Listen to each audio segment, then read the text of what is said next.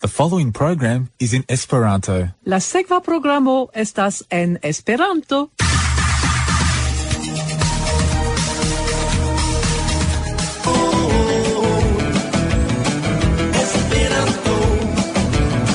Se pleasante vin renkontis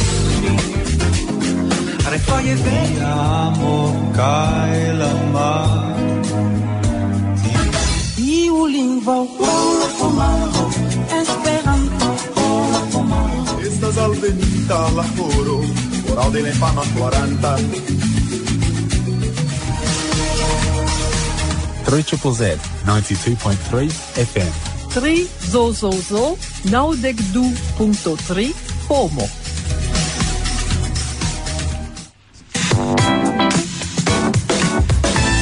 Three Triple Z is on social media. Look for 3ZZZ on Facebook, Twitter and Instagram to catch up with all the latest news from 3ZZZ. Give us a like and get connected to 3ZZZ on Facebook, Twitter and Instagram. Bonvenon al tiu semaina el sendo, tiu de la 21 de novembro 2022. Hodiaŭ vi aŭdos la voĉon de Saluton de Heather. kaj de niaj du gastoj, Helen, saluton de Helen. Kai Shandor. kaj de mi Francisca. Mi kunmetis la erojn de la programo kaj funkcigas la panelon. Ĉu vi intensas baldaŭ iri al Sidnejo? Al Sidnejo, ne. Ne? Ne? Kaj vi? Mi ne havas planon, ne? Ne? Do. Vi ne havos la oportunon volontuli por la projekto de la usona artisto Spencer Tunick. Vi scias che Spencer Tunick arigas multe da homoj, kiuj nude posas, kaj li fotas ilin. Ne. Do, Ne. la dudek... La aliaj tro ĵaluzas se mi faros tion. Ĉu? Yeah. Do la 26 de novembro, Spencer Tunick estos en Aŭstralio kaj bezonos 2000 aŭstralianojn. Oni ankoraŭ ne scias sur kiu plaĝo okazos la evento, sed laŭ partoprenintoj estas liberiga ago. Kaj ĉiukaze sciu ke ĝi estas ankaŭ utila. Ciu persono, kiu partoprenos la eventon, representos personon kiu mortis pro haŭtkancero. Do somero alproksimiĝas, do ni memoru ke necesas esti singardema kaj sin protekti kontraŭ la suno. Almenaŭ se ĝi alvenas en Melburno, ĉar ĝis nun Tute malaperis. jes, ni nur konas pluvon, malvarmon, venton. Ventegon. Yeah. Do, baldaŭ karaj aŭskultantoj, vi ekscios kial Shandor kaj Helen forlasis Adelaidon kaj estas nun en Melburno, sed Heather, vi sendube elektis interesajn novaĵojn, ĉu ne? Pri kio vi informos nin? La unua estas surgrimpi la monton Chomolungmo aŭ in Esperanto Everesto de Mizra Iwaya el novaĵo Tamtamas. Kai Scrablo en Cubo el Jan Carlos Montera el Monato. Do ni dediĉos iom de la programo al scienco, kun enkondukon al la prelego pri spacteleskopoj farita de Amri Vandel.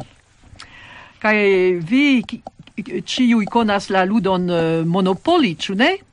Yes. Sed kiu inventis ĝin?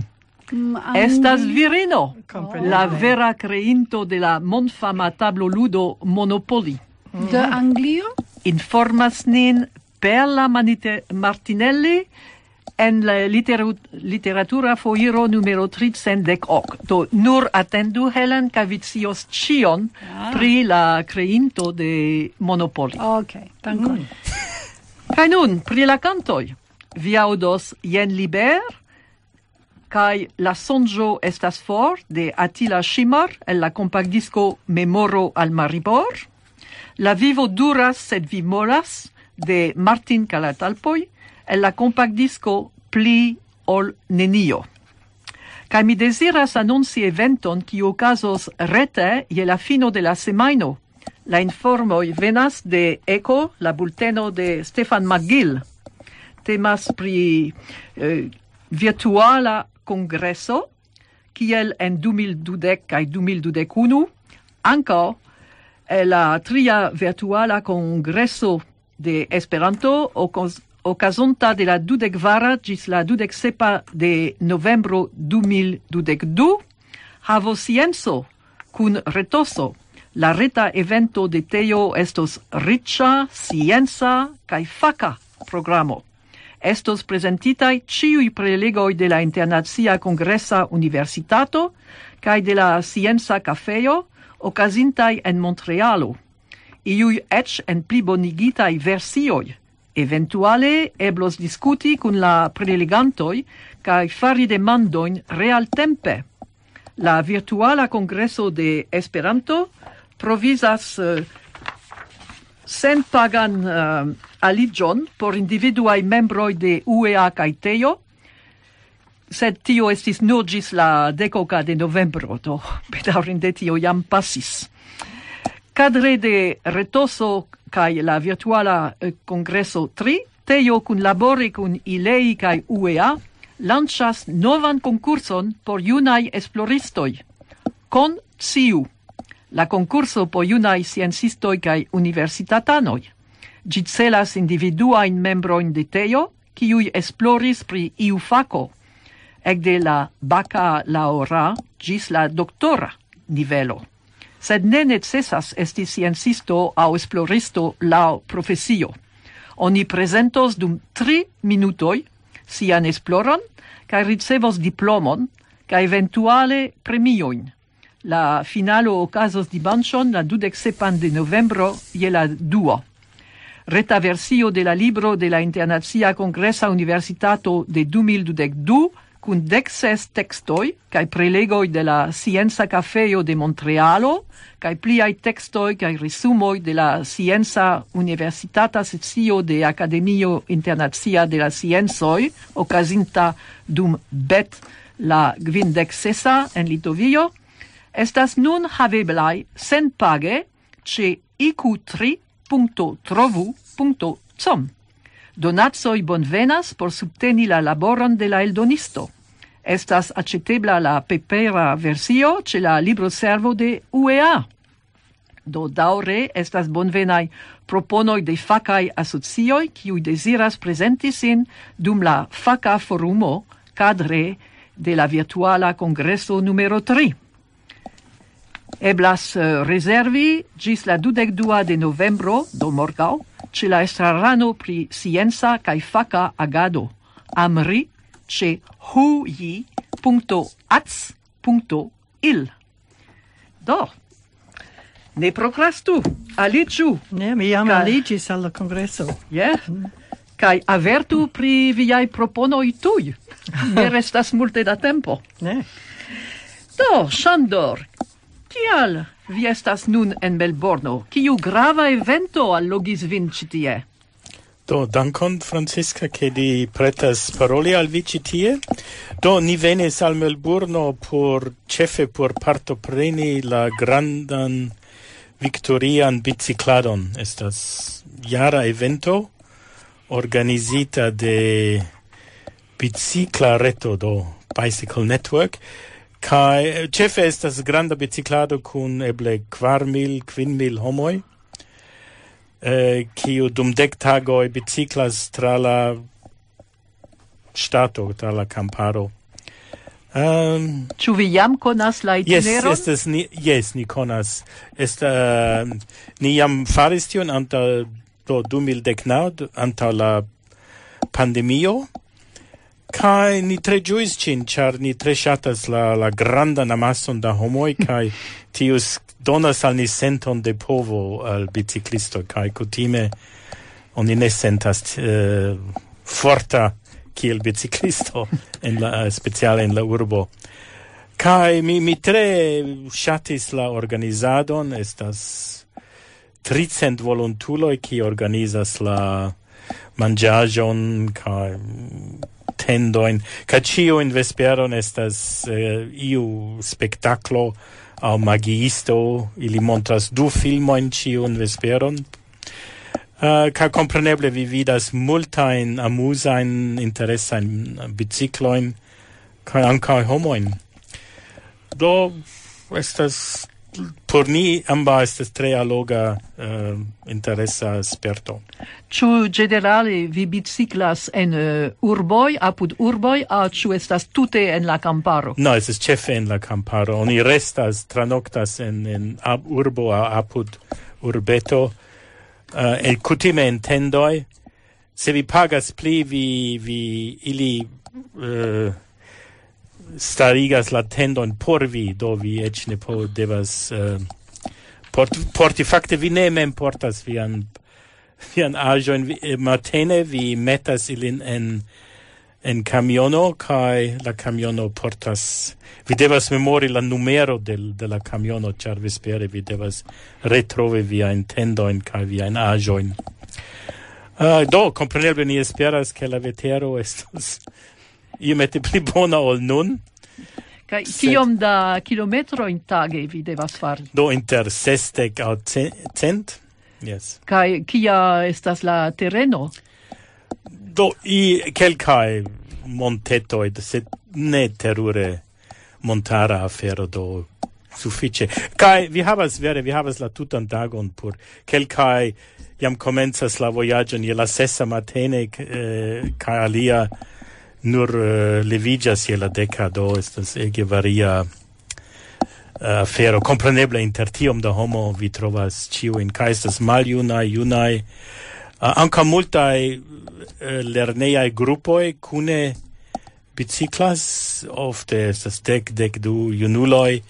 Ili ludas fortan ritman muzikon tre laŭte kaj Biciklante, yes. Anstataŭ la akva botelo, ili metas laut parolilon en tiu loko sur la biciklo, kaj ili havas komunan toĉemizon kaj se via biciklo havas problemon, ĉu estas teknikistoj kiu helpas vin, aŭ ĉu vi mem devas zorgi pri tio? Tio helpo ekzistas. Ankaŭ estas kuracisto kiu kunvojaĝas. Do se vi havas akcidenton, oni helpas vin sufiĉe rapide. Kaj ankaŭ estas buso, se vi subite ne plu povas, volas, ŝatas bicikli, vi simple sidas kaj finfine tiu buso kolektas vin kaj vian biciklon, kaj vi faras la reston de la tago en la buso. Sed kompreneble homoj klopodas eviti tion, ĉar estas embarasa afero, ĉu? Ĝi okazas en Viktorio, ĉu ĉiujare en Viktorio? Yes. Do kelkfoje ili iomete biciklas ankaŭ en aliaj ŝtatoj. Ekzemple, kiam ni partoprenis dum la unuaj 2 tagoj, ni estas en Sud-Aŭstralio kaj poste ni eniris Viktorion, yes. Do estas Viktoria afero, yes. kiu allogas ankaŭ biciklantoj de aliaj ŝtatoj. Absolute, yes. Kaj ĉu la priskribo, la celo ne estas vere sportumi, sed nur doni al homoj emon bicikli? Do mi pensas ke la homoj kiu decidis partopreni jam havas tion emon, ĉu alia ili ne partoprenus. Kaj simple ĝui la biciklado. Se ankaŭ la tiu bicikla reto ankaŭ estas politika asocia, ankaŭ ili puŝas ke estu pli da bicikla vojo kaj tiel plu. Kaj dum la balotado ili petas ke oni atentu pli pri la bicikla transporto generale, yes. Kaj ĉu la politika flanko de ĝi iras ĝis la ekologio kaj klimatŝanĝo? Absolute. Ili substrekas ke biciklado estas grava kontribuo al la kontraŭ la klimatŝanĝo. Se kompreneble se pli da homoj biciklas, tio signifas malpli da aŭtomobiloj kaj tiel plu. Yes, sed imagu exemple por veni ĉi tien al la radiostacio, ĝi estas pli 40 kilometrojn for de mia domo. Ĉu eblas bicikli? Do, Eblas, teorie, yes. Sed vi povas meti la biciklon sur la treno, ĉu ne, kaj bicikli la unuan peceton al la stacidomo kaj la lastan do peceton. Yes, sed anca oni devas agi tiel che sur ciui trainoin oni raitas havi biciklon. Oh, yeah. Kai la problemo estas che tio estas ne attendite, char dependas de la nombro de voyagiantoi, kai tion oni ne ciam povas antaŭci. Estas alia flanco che la traino subtenas la bicicliston, kai tio kelkfoje yes, kelkfoje ne. Yeah.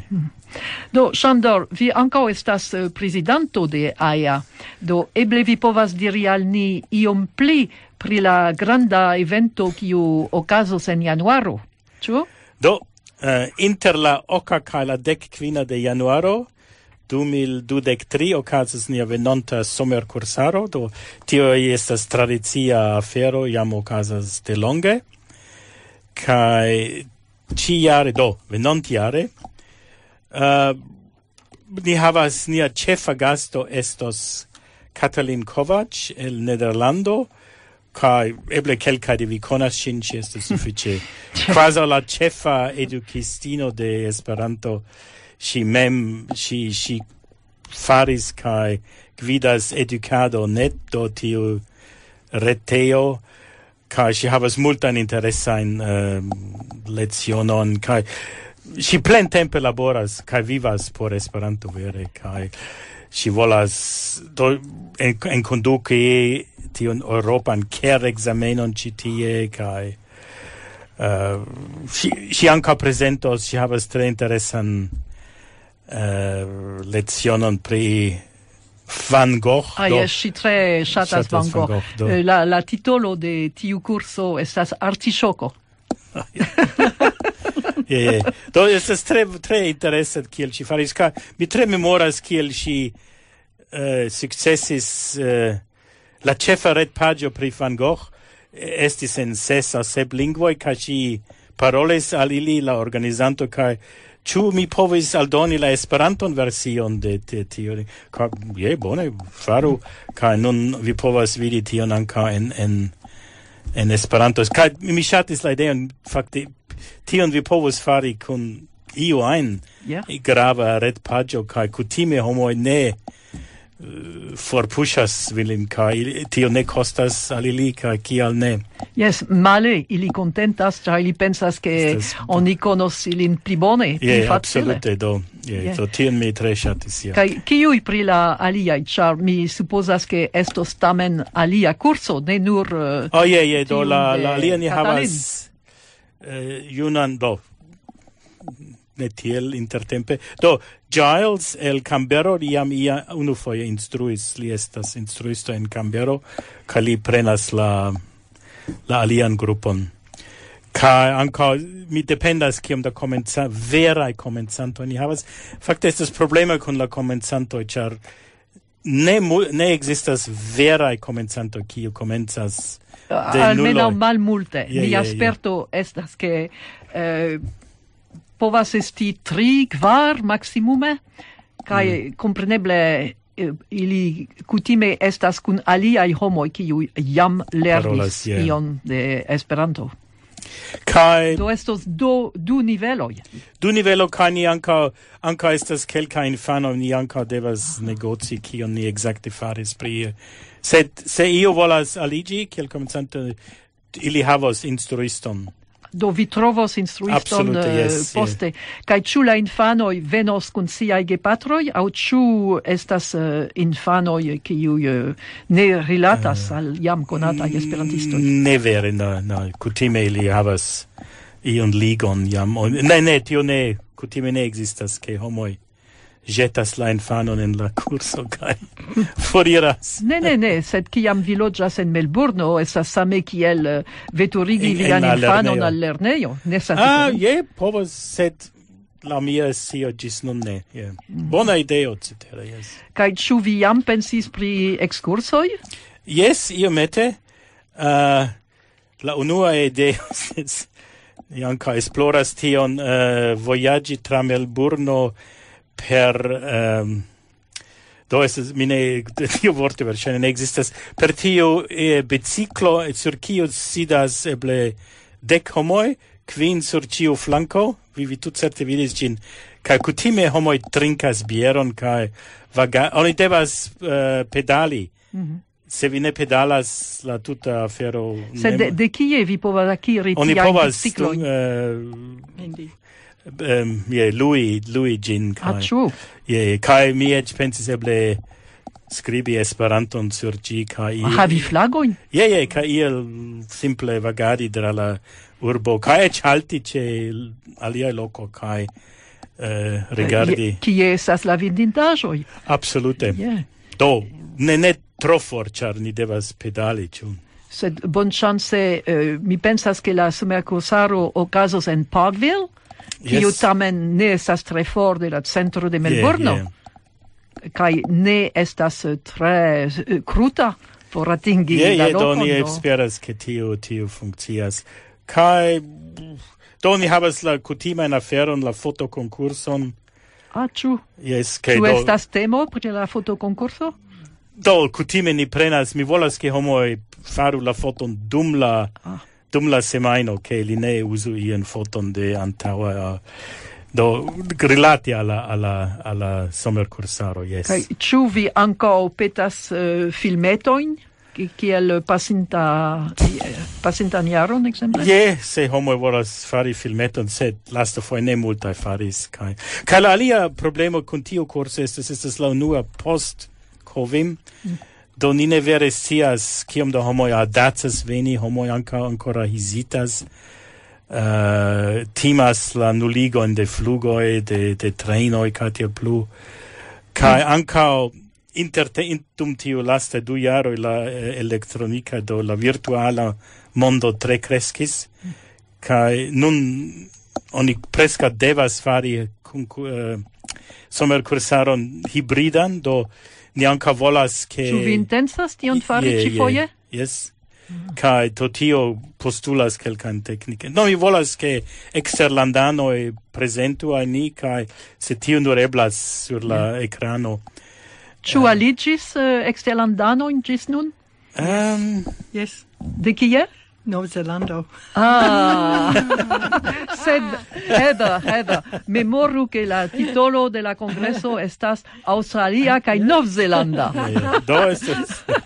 Ĉu vere eksterlandanoj? Ne tre. Do ni volas ke ankaŭ homoj povas partopreni de eksterlando se ili volas.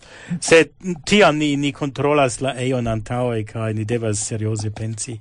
Kiel ke ne estus trota problemo, tutcerte estos, sed...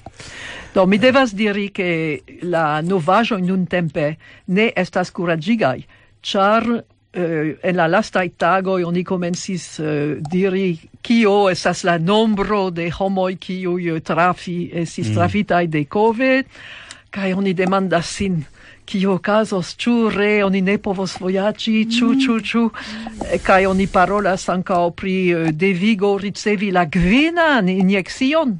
Ĉu 5? Do, kompreneble tio ne estas favora al ni. Ne, sed kion fari? Oni devas daŭrigi kaj ni estas esperantistoj kaj ni esperas, ĉu ne? Ni kvazaŭ devas. Do, alia campo en kiu oni devas esperi estas pri la aborigenoj, ĉar la nuna registaro ŝajnas esti pli favora. Do, Helen, ĉu vi daŭre laboras kun la aborigenoj? Do mi laboris in AP Wilands anungu Pitjantjatjara Yankunytjatjara landoj, sed nun ne plu, sed mi ancora laboras kun aborigenoj adolescantoj. Kaj ili nur 1 semajno eble in marto, 1 in junio, 1 in do eble 7 semajno dum la jaroj. Kaj tiu infano venis de la lernejo in Adelaido, kaj ni vojaĝas al fora natura loco, kai restas tie unu semajno, kai tie estas du instruisto au gvidanto. Mi gvidas pri la natura afero, kai ni havas viro Warren Millera, kiu estas adnamaĉa viro, kiu gvidas la infano, instruas infano pri kultura afero. Do estas interesa semajno. Kiom aĝaj estas tiuj Ili junuloj? estas inter eble 13 kaj 15. Kaj ĉu lingvo estas ankaŭ parto de la programo por ili? Kelkaj verdoj de la adnamaĉa lingvo per Warren, sed kutime ili ne multe parolas ilia aborigena lingvo hejme. Kaj kelkaj de tiu aborigenaj adolescanto ne fakte scias de kiu lando ili gepatroj venas, sed ili estas aborigeno kaj ili perdis la linko, la ligon. La ligon, yes. La familian ligon. Yes, absolute. Do ili havas malfacila vivo ofte en la urbo. Do estas tempo por ili esti kune sen blankula studentoj, nur la indigenaj kune, kaj estas bona tempo por ilin lerni kune.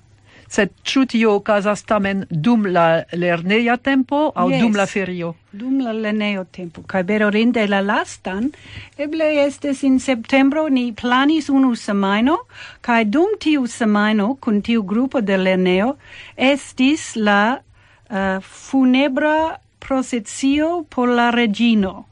Do pro tiu unu tago estas publika ferio, li ne povas fari la tuta semajno. Ĉar la instruisto devas havi la tagon de ferio. Yes. Kaj dediĉi ĝin al la reĝino. Yes. Do eble tiuj junaj junuloj, kvankam ili estas junaj, interesiĝas ankaŭ pri la projekto de voĉo en la parlamento. Do mi pensas tiu studento ne, ĉar ili nur pensas pri kreski kaj la alia afero pri kio adoleskantoj pensas. Muziko, eble drugo, eble selfie kaj telefono. Yes. Do estas multaj de plenkreskulo kiu pensas pri tio ankaŭ. En stato, Ĉu vi ankaŭ renkontas la gepatrojn de tiuj? Kelkfoje, ne ofte. Kaj do, ĉu vi havas ideon pri la reago de la aborigenoj ĝenerale, se tio eblas havi ĝeneralan ideon pri tio? Do, iomete pri la voĉo de parlamento. Pro mi pensas, laŭ mi estas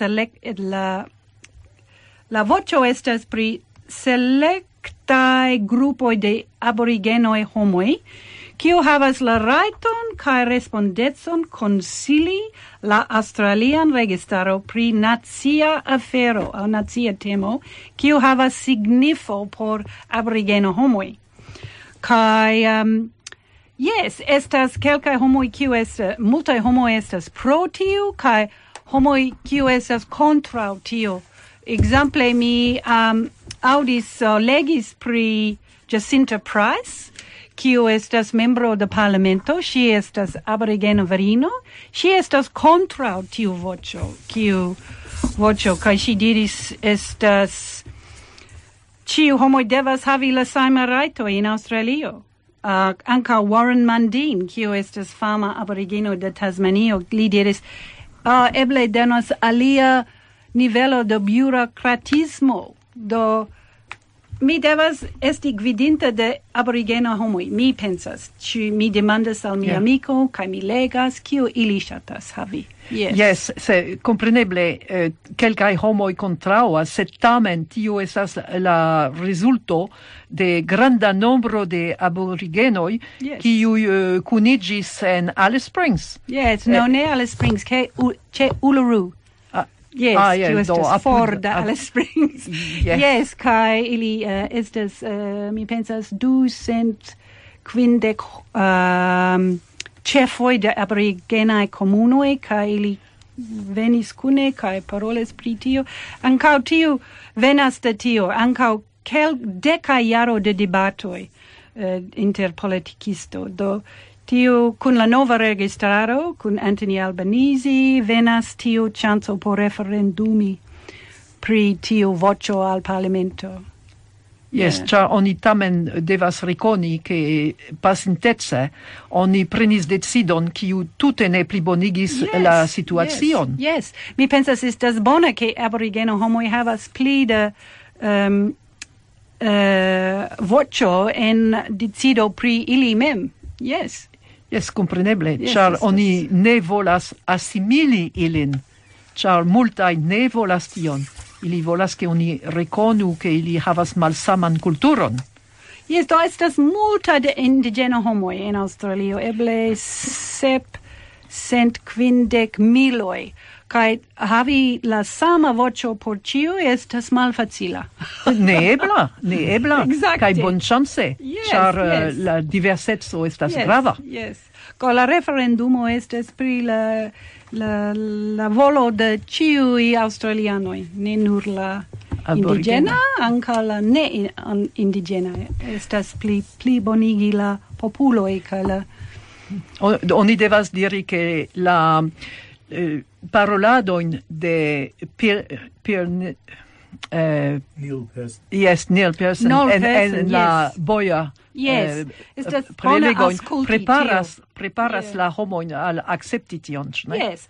Cia la vocio estas nur kun sila vocio. Yes. Kai la registraro poste decidas fari io kun tio decido de tio representita gruppo de indigena homoi. Yeah. Yes. Mi pensas estas bona ideo asculti tio boia prelego pri Noel Pearson, indigena viro. Yeah. Yes, kai eble bon chance se oni vidas pli for en la estontezo, se estas vocio de la aborigenoi, tio ankaŭ malfermos la decid povon al ciui australianoi, che ne estos nur la tiu kiu representas nin, kiu decidas por ni. Do, ni vidos.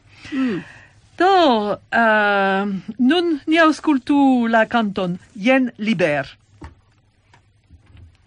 Tuo, en Esperanto, mi pensas, yes, algo tuo.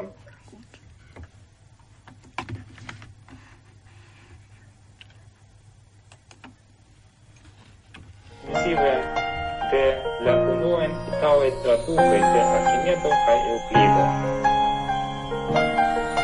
Li ankaŭ studis brilas neĝ sur la montoĉeno, signoj ne estas, eĉ lando de izoleco, kiu ŝajne reĝas min. La vento blovas kiel tempesta en la kor. Mi silentigis ĝin, mi ĝin deziris. Nun aŭskultu, ne plu diru, la perfektulo neniam mi estu, ne kaŝu min anstataŭ mi. Sekvu min, jen liber, malkaŝas mi novan min, jen liber, al hieraŭ mi adiaŭis. Ne gravas, kiom vi diros, la ŝtomadas, malvarmo neniam ja ĝenis min.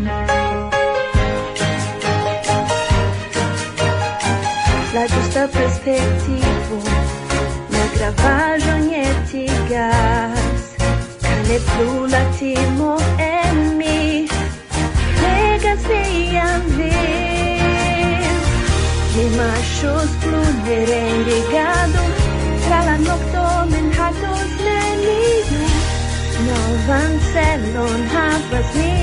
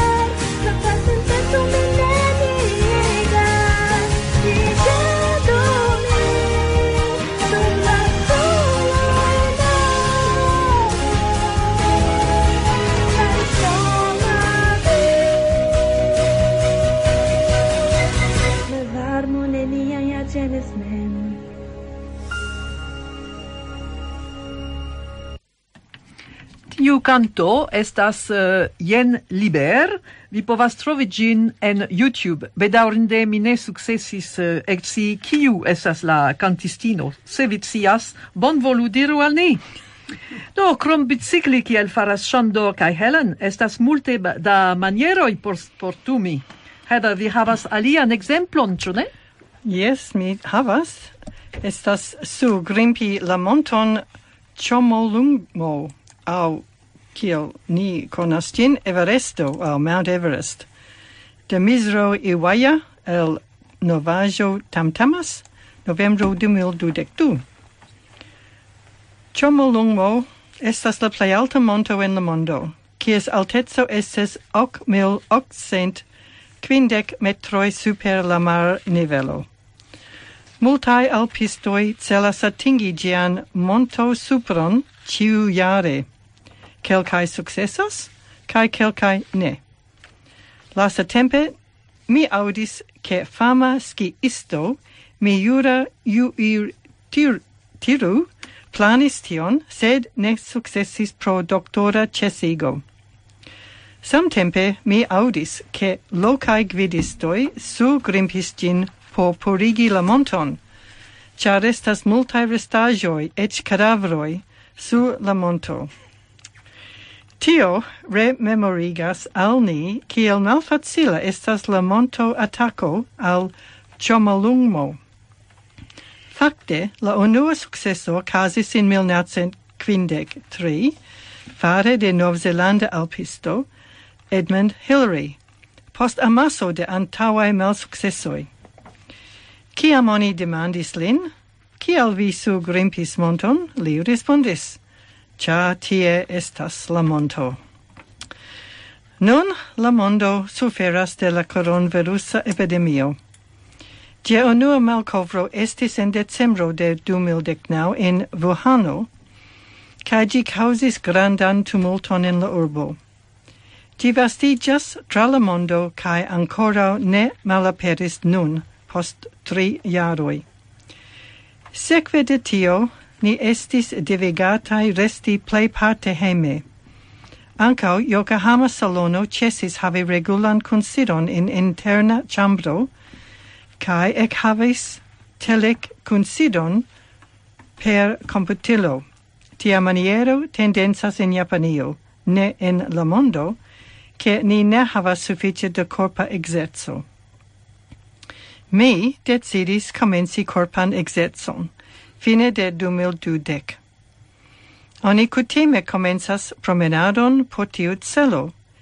Se ĝi ne plaĉis al mi, ĉar ĝi bezonas tro multe da tempo.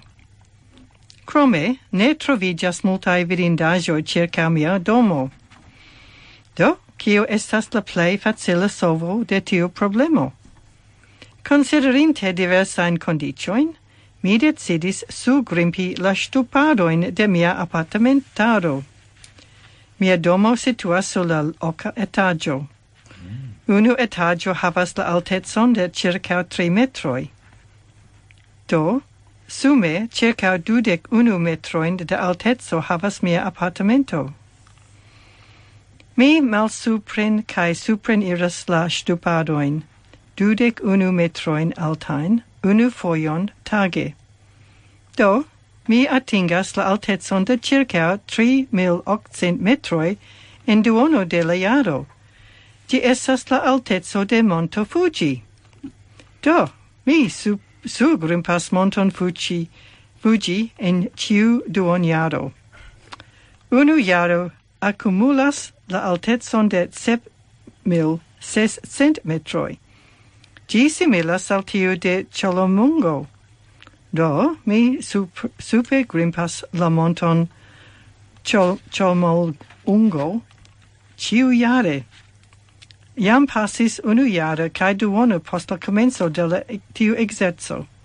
Tio signifas, ke mi sukcese grimpis la monton Fuji 3 foje kaj monton Chomolungmo 1 fojon kaj duone.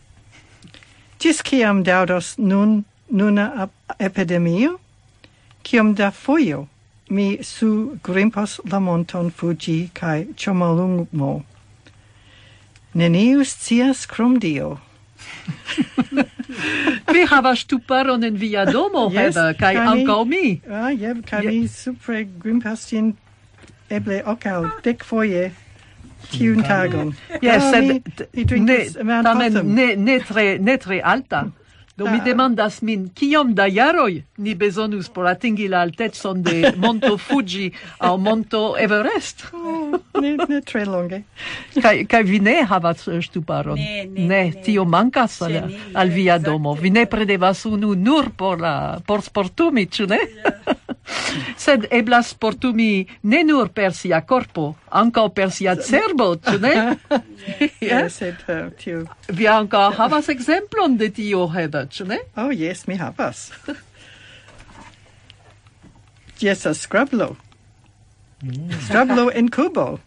Ĉu vi ludas Scrablon? Ne ofte. Do kiam ni visitis la patrinon de Bernie, ni ne rajtis eliri sen ludo de Scrablo. Yes, sed nun bedaŭrinde ŝi forpasis, do ni ne plu ludas tiom ofte. Do en multaj landoj la mensajn sportojn oni ofte kaj intense praktikas. Estas evidentaj la san profitoi kaj la socia evoluo de tiui kiu praktikas ŝakludon, puzzlon, kruco votenigmojn, Scrablon, damludon, go-on kaj aliaj. En 2005 oni komencis en Kubo praktiki Scrablon kiel amuzilon, danke al la iniciato de René Mesa kaj al la helpo de Eusebio Leyel Splengle, historiisto de Havano en tiu tempo, kiu sugestis uzi la publikan bibliotekon Ruben Martinez Villena kiel sidejon por komuna Scrablo projekto. En la lastaj 10 jaroj elstaris la junulo Miguel Stevens Gomez, kiu atingis la 3. lokon en la monda konkurso okazinta en Havano en oktobro 2012. De la 20 ĝis la 23 de julio 2012 en la Kuba ĉefurbo okazis Scrablo konkurso en hispana lingvo versio, kiu arigis ludantojn el Nord-Ameriko, Centra Ameriko kaj la Karibia regiono. Ĉifoje venkis Miguel Stevens Gomez, kiu ankaŭ aldonis 46 poentojn al sia ELO. Li estas nun la plej bona Kuba Scrablo ludanto kaj troviĝas inter la unuaj 20 ludantoj en la mondo. Ĉiu ludanto klopodas gajni poentojn farante vortojn sur kvadrata tabulo dividita en 15 kontraŭ 15 kvadratoj. La vortoj povas konsisti el 2 literoj aŭ pli, estas formataj vertikalaj aŭ horizontale, kaj legeblas laŭ ĉiu direkto. Oni povas krei vortojn surbaze de aliaj jam faritaj. Ĉiu litero havas sian propran valoron. Nepra kondiĉo estas, ke ĉiu vorto devas troviĝi en la lasta eldono de la votado de la Hispanlingva Akademio.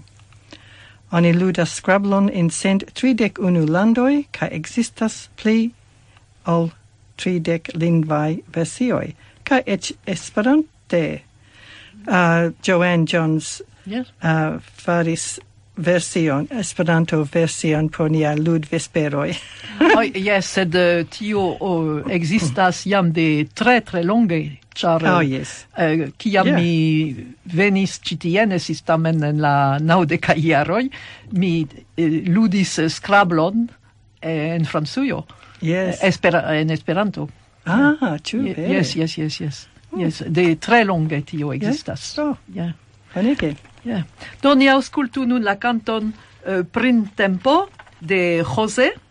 Ĝi estas en la kompaktdisko Esperante. Kvankam mi dubas ke estas printempo ĉi tie. Laŭ la aĉa vetero kiun ni havas. Certe ne estas somero.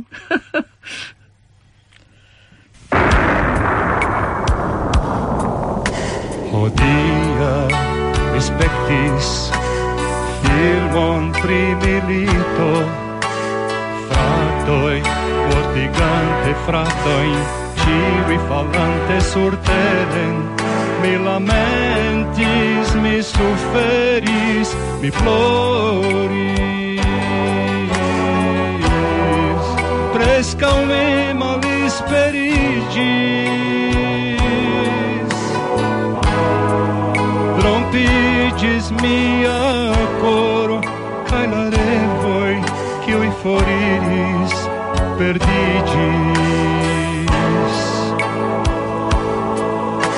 Messias che estas illusio, ancora utopio, pazon senti nella coro, ia plenae gioio, povirevi canti vivi. Privatali la ipocritezzo, cae diri al mondo che oni estas, che oni volas, che oni meritas.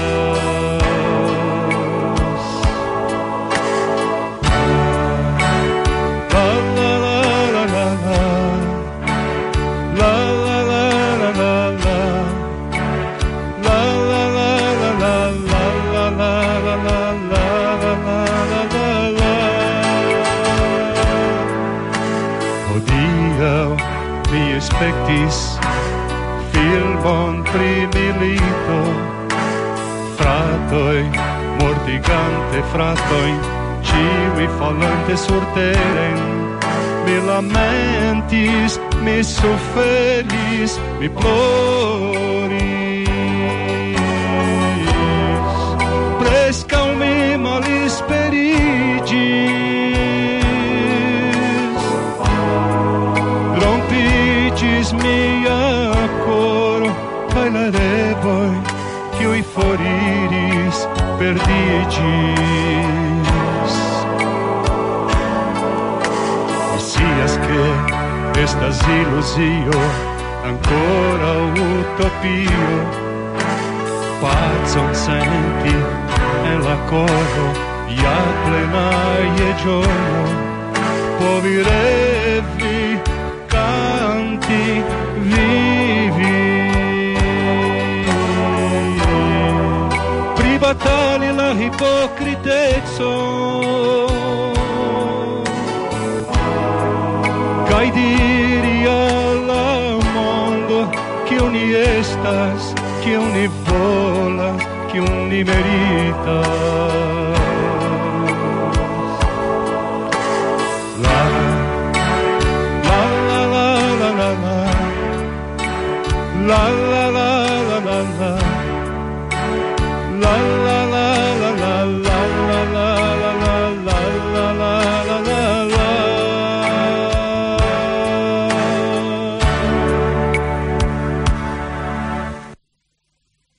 Pardonu min pro la forta vento, mi mistrafis la canton kiun mi celis, kai vi audis ancora utopio, ne printempo.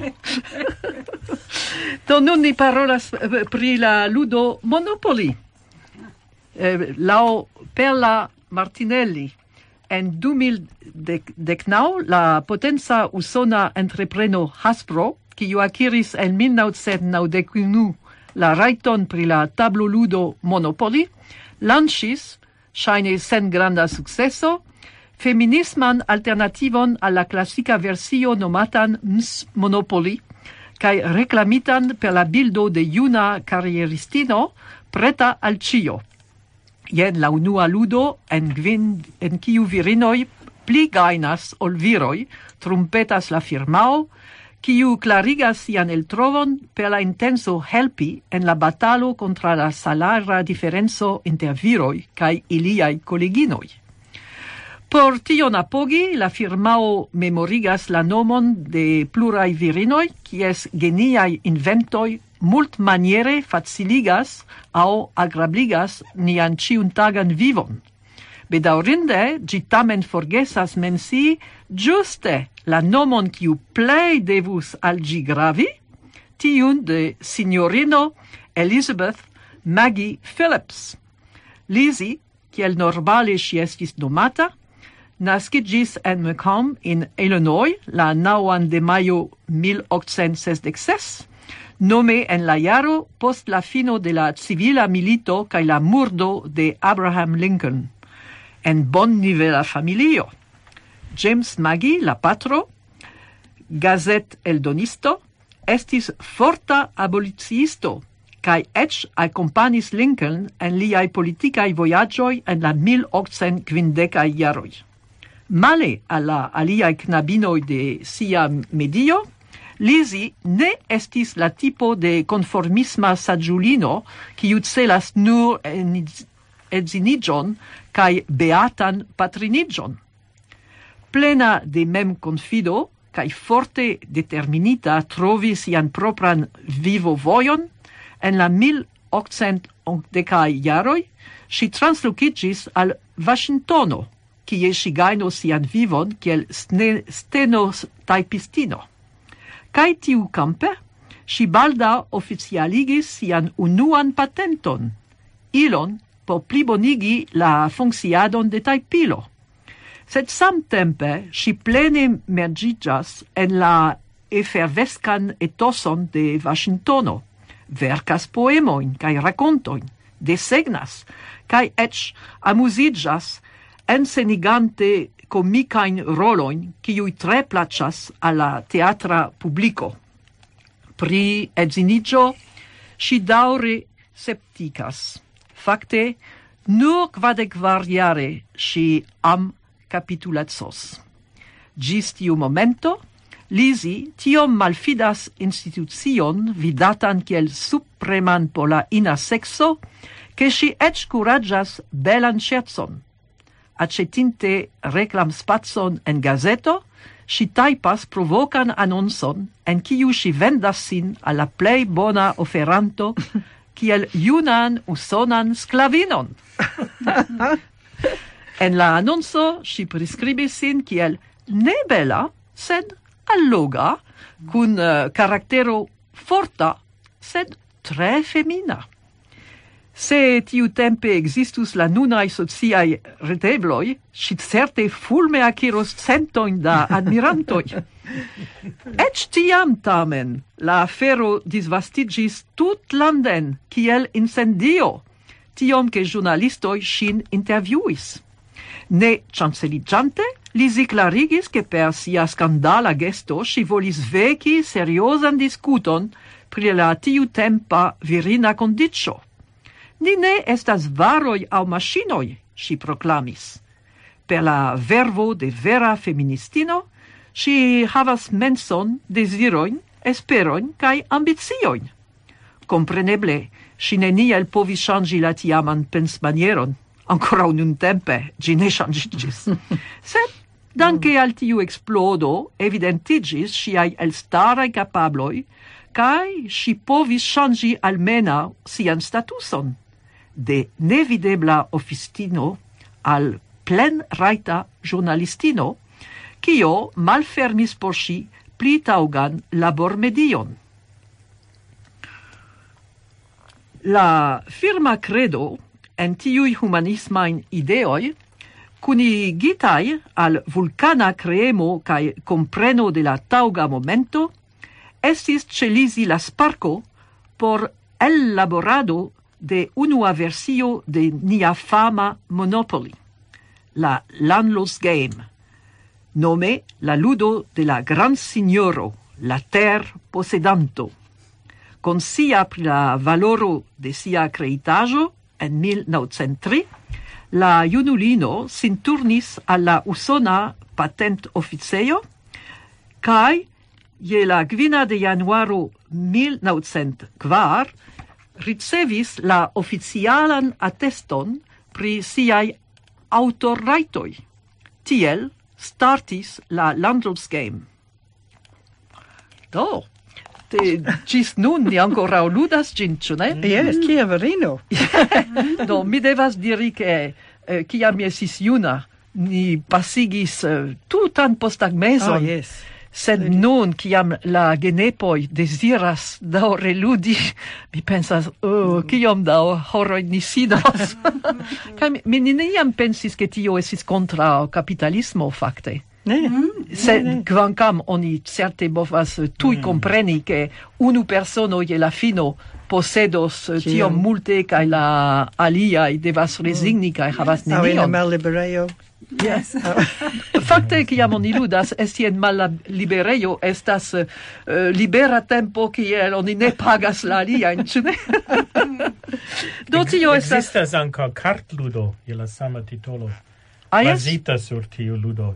Pli rapide tio, post 10 minuto. Ĝi finis, sed similas ankaŭ tre amuza. Ja.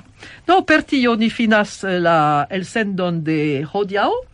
Se vi volas kontakti nin, vi povas sendi leteron je la adreso Radio 3 Zozozo Esperanto grupo 309 Albert Strato, leterkesto 1160 Brunswick 3056. Aŭ vi povas sendi retmesaĝon je la retejo 3 Zozozo Esperanto ĉe gmail.com. Vi ankaŭ povas reaŭskulti la elsendon aŭ je la retejo de la stacio www.trizozozo.com.au aŭ en la arkivejo www.esperanto.com.au. Do, ĝis raŭdo de Francisca. Ĝis raŭdo de Heather. Ĝis de Shandor. Kaj ĝis revido de Helen. Kaj ni esperas, ke vi havos agrablan bicikladon, ne tro da forta vento kaj pluvo, sed estas viktorio. Oni ne povas promesi, ĉu? Dankon. Do la fina canto estas de Attila Shimor, La sonĝo estas for. Ĝi estas en la kompaktdisko Memoro al Maribor.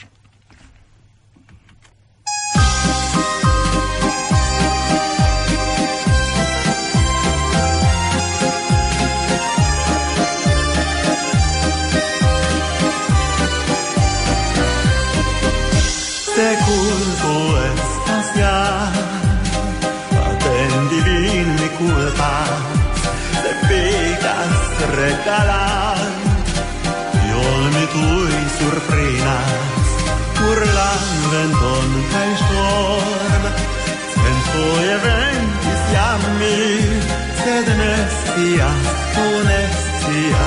atingi koron vian.